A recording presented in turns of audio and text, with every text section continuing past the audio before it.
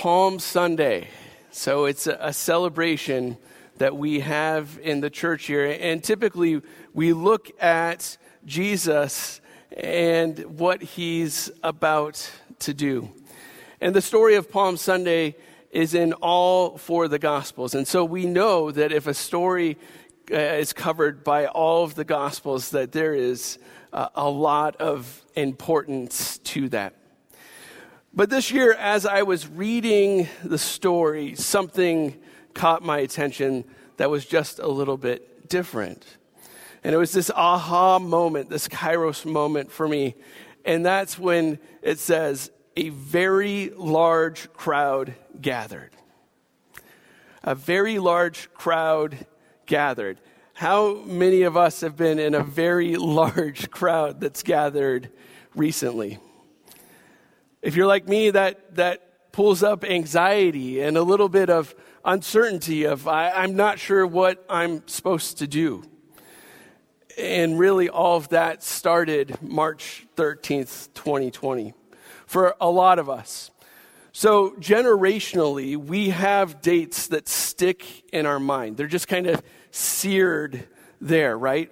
So for me, it's like the Challenger explosion. It's 9/11, and it's going to be March 13th, 2020, right? So this is the last day that I was gathering with a group of friends before we all hit quarantine, the worldwide shutdown that happened for those 2 months that we had.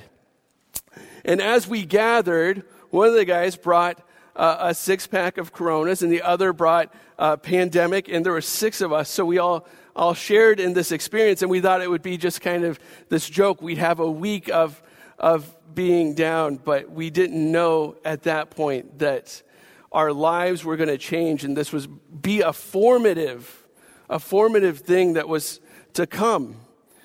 Before that, as I went to gather with people, I would just have no problem being in very large crowds, right? And I would be the one who would just say, yeah, like, come on over. There's no problem. We got extra food. Let's do this. But that period of time has changed how we gather. And so I think today we can look at this story and we can learn a little bit. We can talk through what it means for us to gather to celebrate today. But as we do that, I want you just to think for a minute, well, not really a minute, maybe a few seconds, on when was the last time that you gathered to celebrate? When I ask these questions, there's no formulaic answer. There's no one who can come up here and say, hey, this is how you're supposed to do it. Know that this is all individual for us. As we look at moving forward from here in our gathering and in our celebration, this is a personal thing, right?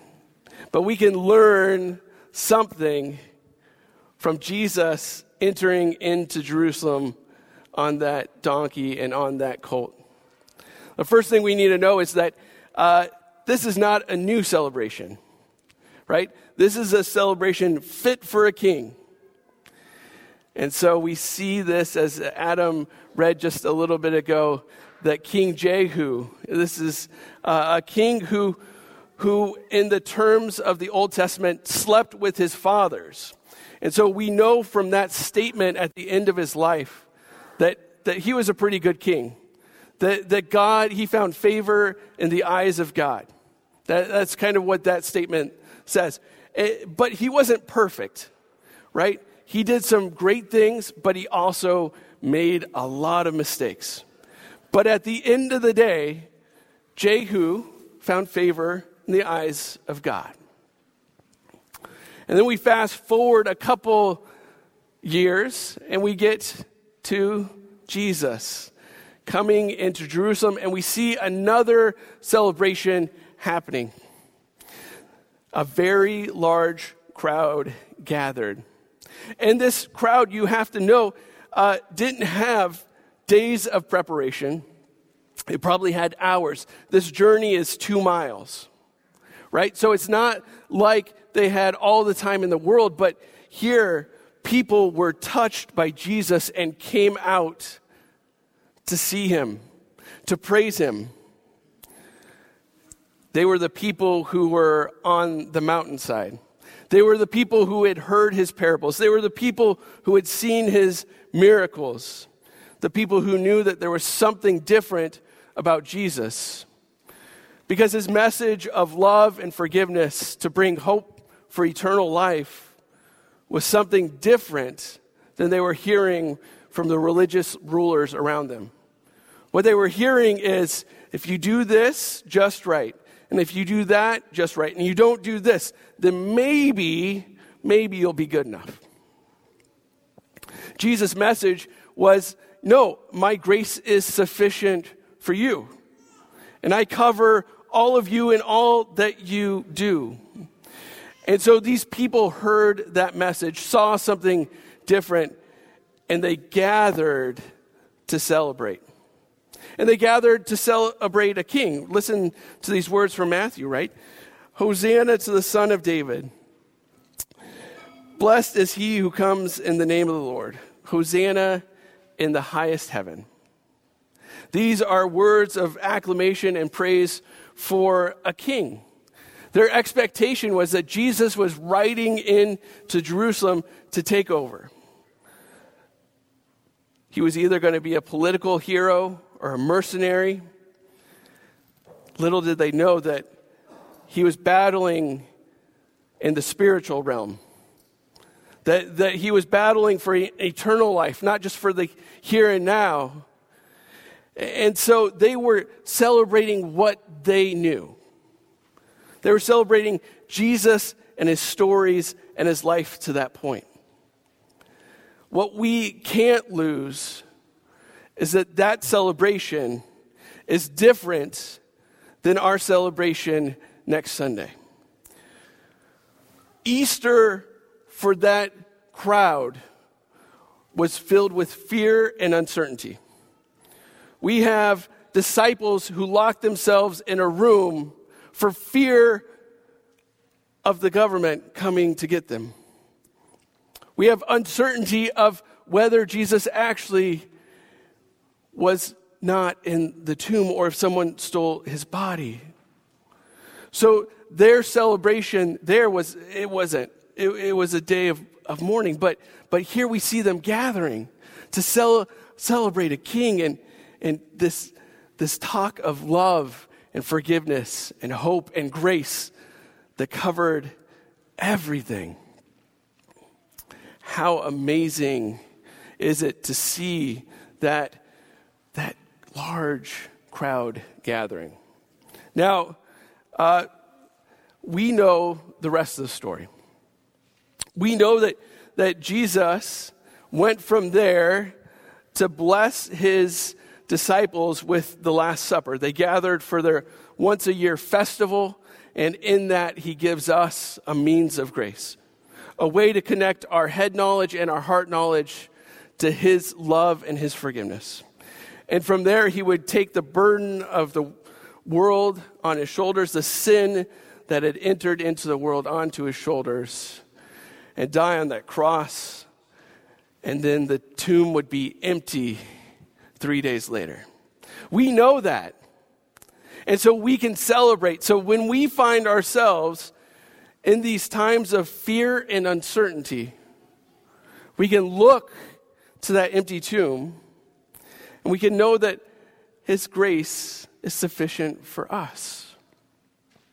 Now, when I say that, it's good to hear, but we also need to think through what it looks like for us to gather, to celebrate, because it looks different for each and every one of us, right? But Paul gives us some words of wisdom as he writes to the church in Philippi. If any of you have encouragement from being united in Christ, comfort from his love, common sharing in the Spirit, tenderness and compassion, having the same love, being one in spirit and mind, rather in humility, value others above yourselves, not looking to your own interests, but each other. And in your relationships with one another, have the same mindset as Jesus Christ. Paul looks at the story of Jesus, and he does see all of those teachings of love and forgiveness, all the miracles and all the parables. But Paul also sees where Jesus did all of that stuff. It wasn't confined to a time and place and space. He did it on the road. He did it on the hillside. He did it in an upper room. He did it in the synagogue.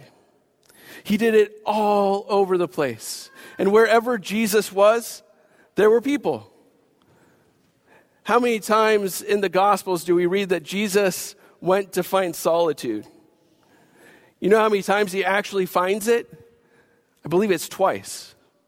But in all the times, there's a crowd that's gathered around him because there is something special about what he's saying and what he's teaching.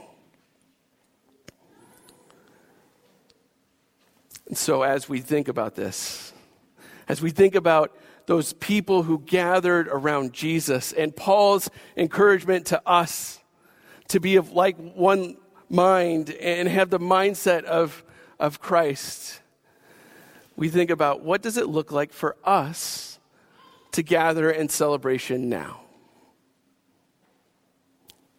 What does it look like for us to gather in celebration now? Now, hear me in this, that it's different for all of us, right? Some of us have groups that we used to connect with, but we've lost that connection. If you're looking for permission to contact those people and have a meal together, here's your permission, right? If you're looking around you today and you just don't see someone that used to sit next to you, and you need their information to contact them, let us know. We'd be glad to connect you again. There are things that have crept up in our lives that create this fear and uncertainty of whether it's okay to make connections with one another. Know this. Jesus' grace is sufficient for all of us. And so it's not about fear, but about Jesus. And so as we look at making connections with one another, keep these three things in mind. Number one, we gather to celebrate Jesus, right? That's what next weekend is all about. Next Sunday, we gather to celebrate an empty tomb. And if you need a piece to be invitational into, invite someone to breakfast and to join you for worship, right? Gathering to celebrate doesn't just look like in our homes or in a coffee shop or here, but it can look like all of that all together. But it also has a part of being intentional. Intentionally celebrating what Jesus has done for us. Intentionally celebrating that grace that's sufficient for each and every one of us. Now, you may not be at that point yet, right? You may not be at a point where you're ready to invite someone in to a gathering to celebrate. Well, our leadership team would love to have a conversation with you and just talk that through, what it might look like for the next step for you. We know that Jesus gathered around people and there was blessings that happened in that. And we know that that's a desire that we have, is to be a body of believers in community together. And what does it look like for us to gather to celebrate? And so we would love to talk you through that, just walk you through, coach you a little bit on it. If that's something you need, contact one of us. In just a minute, we're going to have our cards to give information on the back. Just say, hey, I want to talk to someone about this. But today, here and now, as we leave this space, this is something to contemplate. What does it look like in your life to gather to celebrate? What does it look like to gather to celebrate Jesus? What he's done for us and that hope we have in him. Again, there's no formulaic answer to this. It's something we all wrestle with. But as we wrestle, hear these words, my grace is sufficient for you. Gathering to celebrate who Jesus is in our lives and what he's done for us is a great thing. And so let's take this week and let's figure out what it means for us to celebrate Jesus this week, this month, and as we go on into the coming years. What does it look like now for us to gather to celebrate Jesus? Amen.